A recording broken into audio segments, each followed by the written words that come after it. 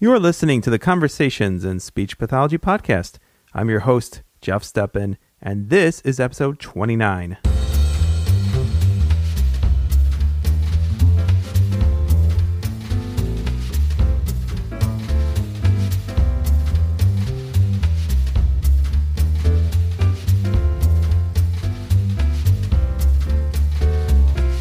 Welcome back to another edition of the CSP podcast. On today's show, I'm featuring Tina Moreno, who is a speech-language pathologist specializing in AAC. Tina's here to talk about Camp ALEC, which is a summer camp designed for children with physical disabilities who are AAC users. And ALEC stands for AAC Literacy, Education, and Communication.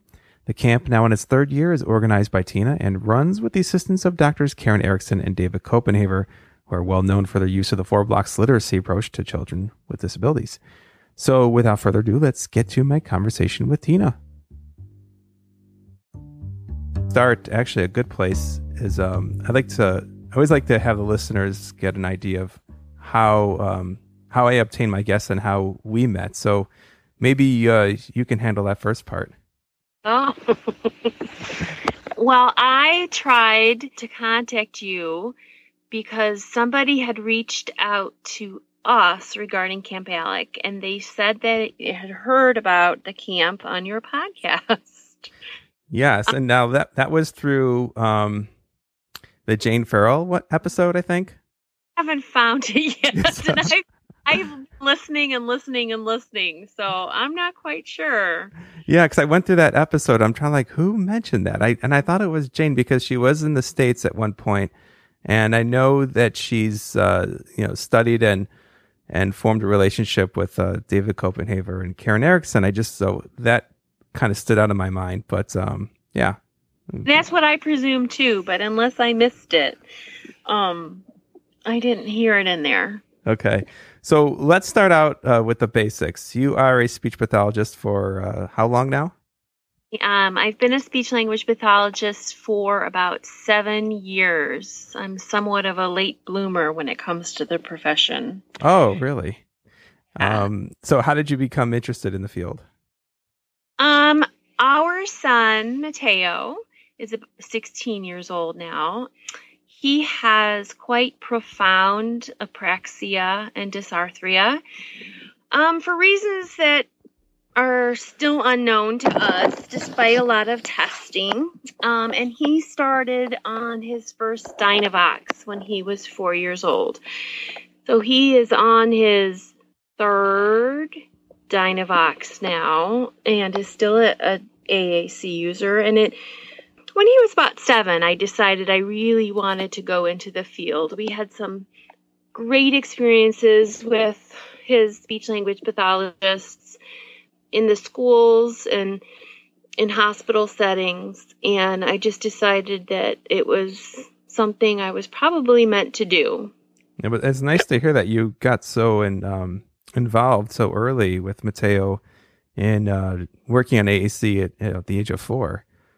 Yeah. We hear too many sad stories about kids who just wait so long before they get to that point. So no, that's great. And I saw it from a recent video. I think he was using a Dynavox Maestro. Is that right? He uses a Maestro. Mm-hmm. He uses Picture Word Power 100 on it, but he is definitely a speller and a word predictor. And I would say that he uses those means more than anything else. About 90% of the time, he's spelling and using word prediction rather than his core vocabulary, which makes me a little nuts. I saw in that blog post how you've been trying to get him to think about using core. Yeah. But once he became a speller and a writer and a reader, his use of spelling and word prediction took off, and that's just his preferred means. So yeah, well, it's wonderful to see him successful, and I can understand that he's kind of set in a path, right? And he's got his own motor memory, so to speak, for how he wants to do things. Yeah, absolutely. Yeah. So what setting do you work in at this point of your career? Right now, I am in a county board of developmental disabilities. Mm-hmm. After leaving a hospital and pediatric outpatient setting, I was in the schools for 5 years before that. Mm-hmm. And in the schools, did you do a lot of work with AAC, or is it? I did. Yeah, when I was in the schools, I focused on working with children who had the most complex of communication needs. So I served children in grades 1 through 12 who were served in moderate to intensive classrooms. Okay. So most of my kids had some form of AAC, whether it was POD or PECS or dedicated communication devices. Wow. So, yeah, you come from a very unique perspective, being a parent, and now as an SLP. I'm just wondering, what, if anything's changed in terms of your perspective now as an SLP, specializing in AAC? What have you grown to learn, or how do you look at things now? I'm always wearing my mom hat. I can't really take it off, even when I want to. So it's interesting to me to watch other parents as they progress through the process of getting AAC for their children and then really helping them implement it in the community. And then just kind of watching that acceptance. I was just talking with a parent today, actually, of a child who's 3, who's just starting to trial apps actually on the iPad, and talking about that funding process and talking about kind of the opportunities that can happen for children when they really become communicators and what that process looks like. And it takes me back every time. Well, it made me think. I'm interested in your thoughts on, the idea of, we all know how difficult it is to train communication partners, and also perhaps trying to communicate to parents what AAC systems can possibly offer their kids. And, we all have seen sometimes the hesitancy at first, will my kid ever talk if, will this take away, will this hinder language? And then there's the whole area of, follow through and talking to parents and helping train and all that stuff. And I'm just wondering, were you all on board from the time Mateo got his device in terms of accepting the advice and fully buying into the whole process from the get-go, or were you kind of on the fence at first? I would say that we were on board from the get-go, and this was before I was a speech language pathologist, because Mateo just didn't have any means to communicate. His speech was utterly unintelligible at the time. It's funny because we actually learned about AAC from another family whose son was using a device, not from his speech therapists at school or from the speech therapist he worked with at a local hospital. It was actually a parent who said, "Hey, have you thought about this?" And I think once we saw him with the device, and his first words were, "I love you, Mom."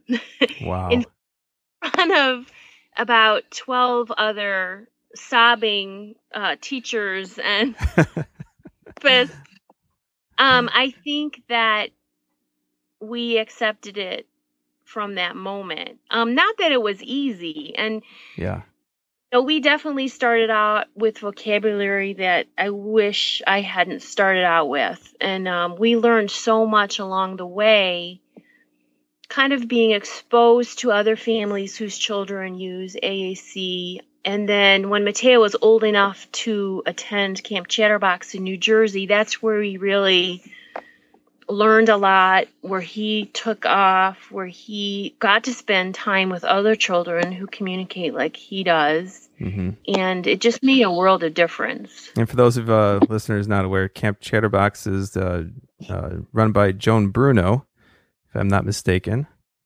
Yes. She's been running that camp for years. So let's, I want to transition here and start talking about Camp Alec, of course, since you've been involved with Camp Alec for how long now? Camp Alec will have its third session this summer. Okay, so third session. Yeah, so it's something that we have been talking about doing for quite some time. It took us a year or two to get it up and running. So now this is a camp that it's obviously it's a camp like in other camps in terms of offering the activities, but it has there's also that educational component. Is that correct? In terms of the literacy piece? It is. The focus of the camp is really literacy, and it's empowering children to learn to read and write. Ultimately, that's our goal. Our campers all use some form of AAC, although some of the campers have started developing some very nice expressive language and speech production by the time they come to us, but they might still be using alternative pens and paper. Mm-hmm. And we bring in educators from across the U.S. and Canada, and those educators receive level 2 training under the direction of Drs. Karen Erickson and David Copenhaver. So the kids spend the week with us, paired one-on-one with these educators, and they're assessed using the whole DePart model in terms of their reading comprehension, and they're assessed in terms of their writing skills.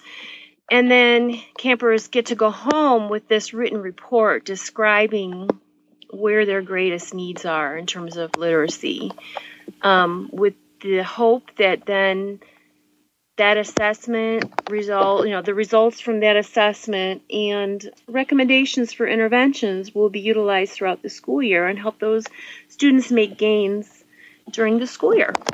So now the camp runs, is it a 1 week or 2 week program? It's a 1 week camp. Kids arrive on Sunday and then leave Saturday. Okay, so it's a 1 week program. Now, I'm guessing that kids are welcomed regardless of literacy exposure. Would that be correct?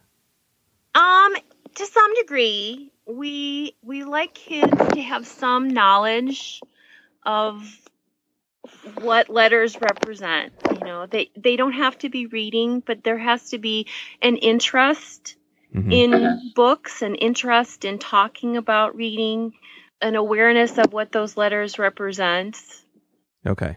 So you can have, for instance, I've met kids along the way who have some, if you give them like a rubric, they know to hold the book the right way. They're scanning words left to right, but they may not be reading all the words or maybe any of them, but have some appreciation of the alphabet. Like a kid in that type of vein might be a good candidate.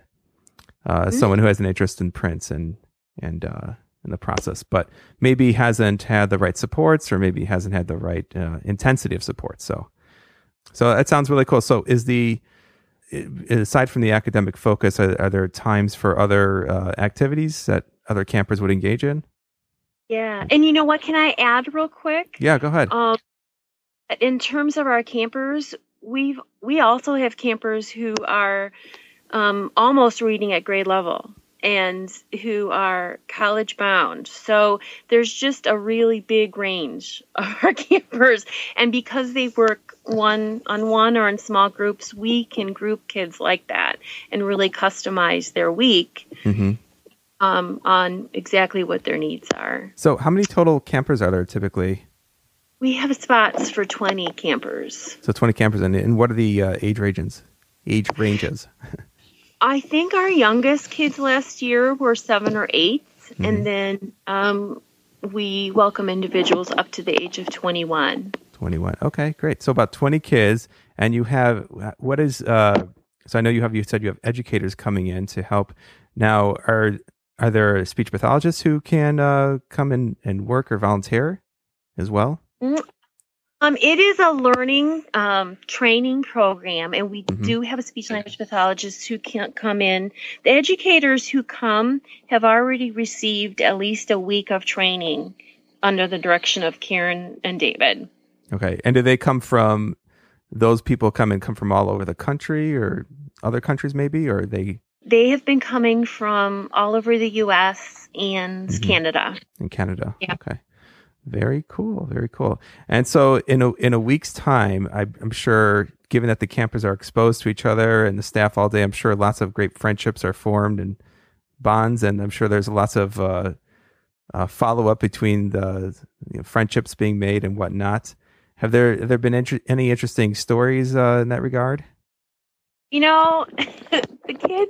The kids really bond. Every year there's been some type of little romance that happens, that Yeah. we have a dance at the end. And it's just really neat to watch older campers mentor younger campers. So many of our campers have never been away from home. Most of them have very, very complex medical and personal care needs. Mm-hmm. They're learning to direct their own care using their AAC devices as their voices. They're learning to talk with other campers, with their counselors, with their educators, and really advocating for themselves, some for the first time on their own. And so we're all kind of in the same boat. Mm-hmm. We're all, a little tired. We've all been away from our families for the week, maybe a little smelly. There's a lot of opportunities for communication throughout the entire week that are structured and unstructured. Campers plan a lot of pranks. On myself and my co-director, who's Gina Cunningham, who's the mom of Alec, and he is the inspiration behind Camp Alec. Okay. And Karen and David, they're prone to be pranked as well. So someone's got to post a YouTube video of that. It is. It's really fun. And they spend 3 hours a day in literacy activities. And those literacy activities are so much fun that it's just part of camp. It's not as though they're going to school for 3 hours and then they get to play the rest of the day. Yeah. They have just as much fun at during those sessions. Now, Karen and David. Oh, go ahead. No, I was just going to say Karen and David are really miracle workers when it comes to making activities absolutely just amazing. Now, do the kids at the camp publish a lot of their stories on Tar Heel Reader? Is that a destination? That's funny.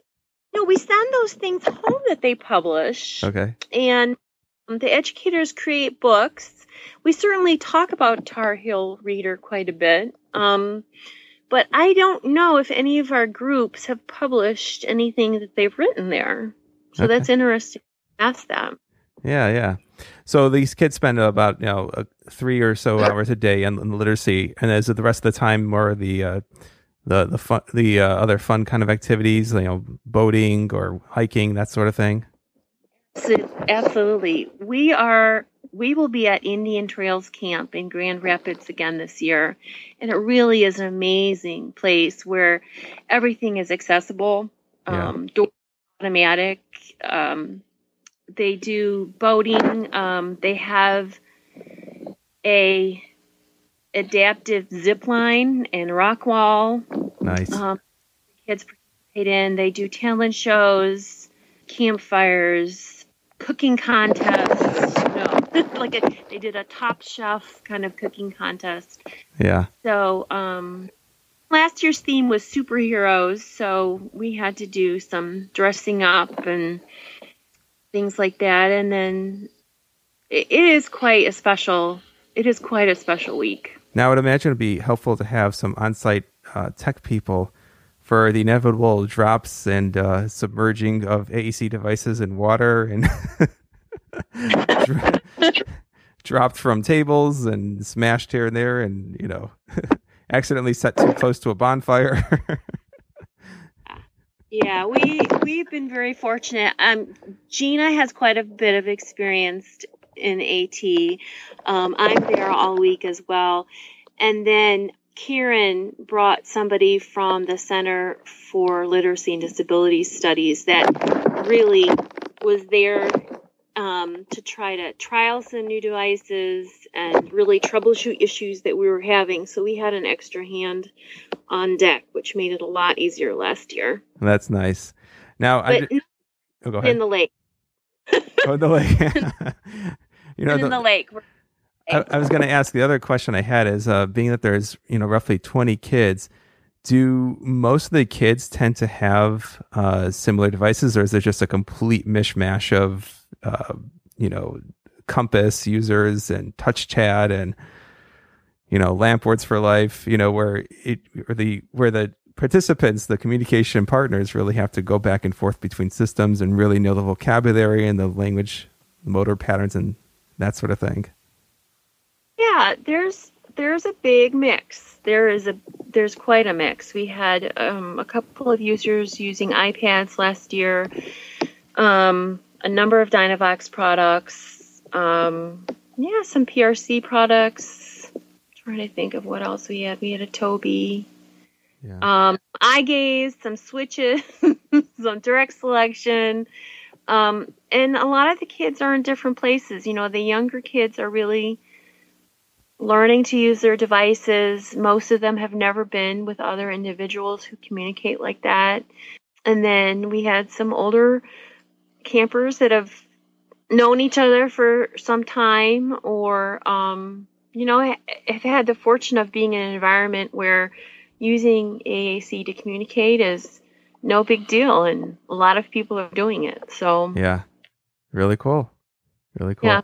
So what week of the year, just so listeners know if they're interested? Yeah, will be August 14th through the 20th this year. August 14th through the 20th. Okay, great. And is there a website where people can find out more about it? We do. We have a website. It's www.campalec, and that's ALEC.com. And where can people find more information about you? I have a blog. Yes. And that is www.voices4, and that's the number 4, all.wordpress.com. And it's a very good blog. I highly recommend it. And I was watching that video recently of Mateo talking about Camp Alec and the things he likes to do. I think he said swimming was one of his favorite activities. It is. Yeah. By the way, I love the name Mateo. I can't say I've ever met. Yeah. I've never come across anyone with that name. How did you come up with that name? My husband's name is Manuel, and he comes from a Hispanic family with a little bit of Colombian, a little bit of Puerto Rican, and we really wanted to bring his background into the mix. So we picked Mateo, and he is the only Mateo in our community. And early on, when we brought him home from the hospital, the first day, the neighborhood girls were knocking on our back door and asking to see Potato. That's awesome. Potato from the hospital. So it's been a name that I think people had to get used to, but we love it and it suits him. Yeah, that's great. So is there anything before we sign off that I forgot to mention or that you want to mention? I wonder if I could put a plug in for opportunities for people to donate, perhaps. Of course. To Camp Alec, because not everyone has the opportunity to participate, but given the care that most of our campers need, our camp fees vary depending on that level of care, and we are always looking for people willing to help campers get there. Mm-hmm. And I would imagine in some cases, you would need a 24-hour nursing support for certain individuals. We absolutely offer 24-hour nursing. The counselors last year, depending on the needs, really, we're able to offer one-on-one camp counselors, plus all of our educators. They all have a background in special education as well. So we always have a nurse right there counselors are right there to provide care for the campers. And then we're just staffed with these amazing educators. And of course, Karen and David are there as well. So awesome. Well, Tina, thank you so much for joining me tonight. I hope it's a great summer. I appreciate it. Thanks so much. All right. Take care now. All right, Tina, thank you so much again for talking about Camp Alec tonight. Just some housekeeping before we sign off. Tina had emailed me after our conversation, just wanting to clarify a few points. First, there is a link to donate to Camp Alec at the Camp Alec website, campalec.com, campalec.com. And it's the best way to donate because it'll take you directly to the Alec G. Cunningham Foundation page at First Giving. Donations are used to reduce fees for the campers. Another point is that for those speech language pathologists out there, therapists who are interested in applying to be educators at the camp or literacy counselors, as they're called, Camp Alec provides the only hands-on Level 2 literacy training with Drs. Karen Erickson and David Copenhaver with AAC communicators in the U.S. Speech language pathologists who have participated in one of their week-long intensive courses are encouraged to apply to participate this summer at www.med.unc.edu/ahs/clds/camp-alec. That'll be on the page. Don't worry, the show page. They're always looking for SLPs with a special love of AAC and a willingness to spend a week immersed in literacy while roughing it with the campers. So anyone interested in participating in Camp Alec down the road can participate in one of their level 1 trainings and then come spend the week at the camp just for hands-on experience. So literacy counselors have described the experience as life-changing. Also, SLPs working with children who use AAC are encouraged to share information about Camp Alec with families. Registration forms and details are available at campalec.com. There's still some spots available for this summer, the summer being 2016. If you'd like to learn more about Tina Moreno, a good place to begin would be her blog at voices4all.wordpress.com. Again, all these links will be available at the show page at conversationsinspeech.com and also on your podcast app if you're listening through your smartphone. Remember, you can always reach me at jeff@conversationsinspeech.com. I read all of my email, the good and the bad. You can also find me on Twitter at Jeff Steppen, no H, and check out my Facebook page. Just search for Conversations in Speech Pathology. Thanks so much for listening, and as always, I'll see you next time.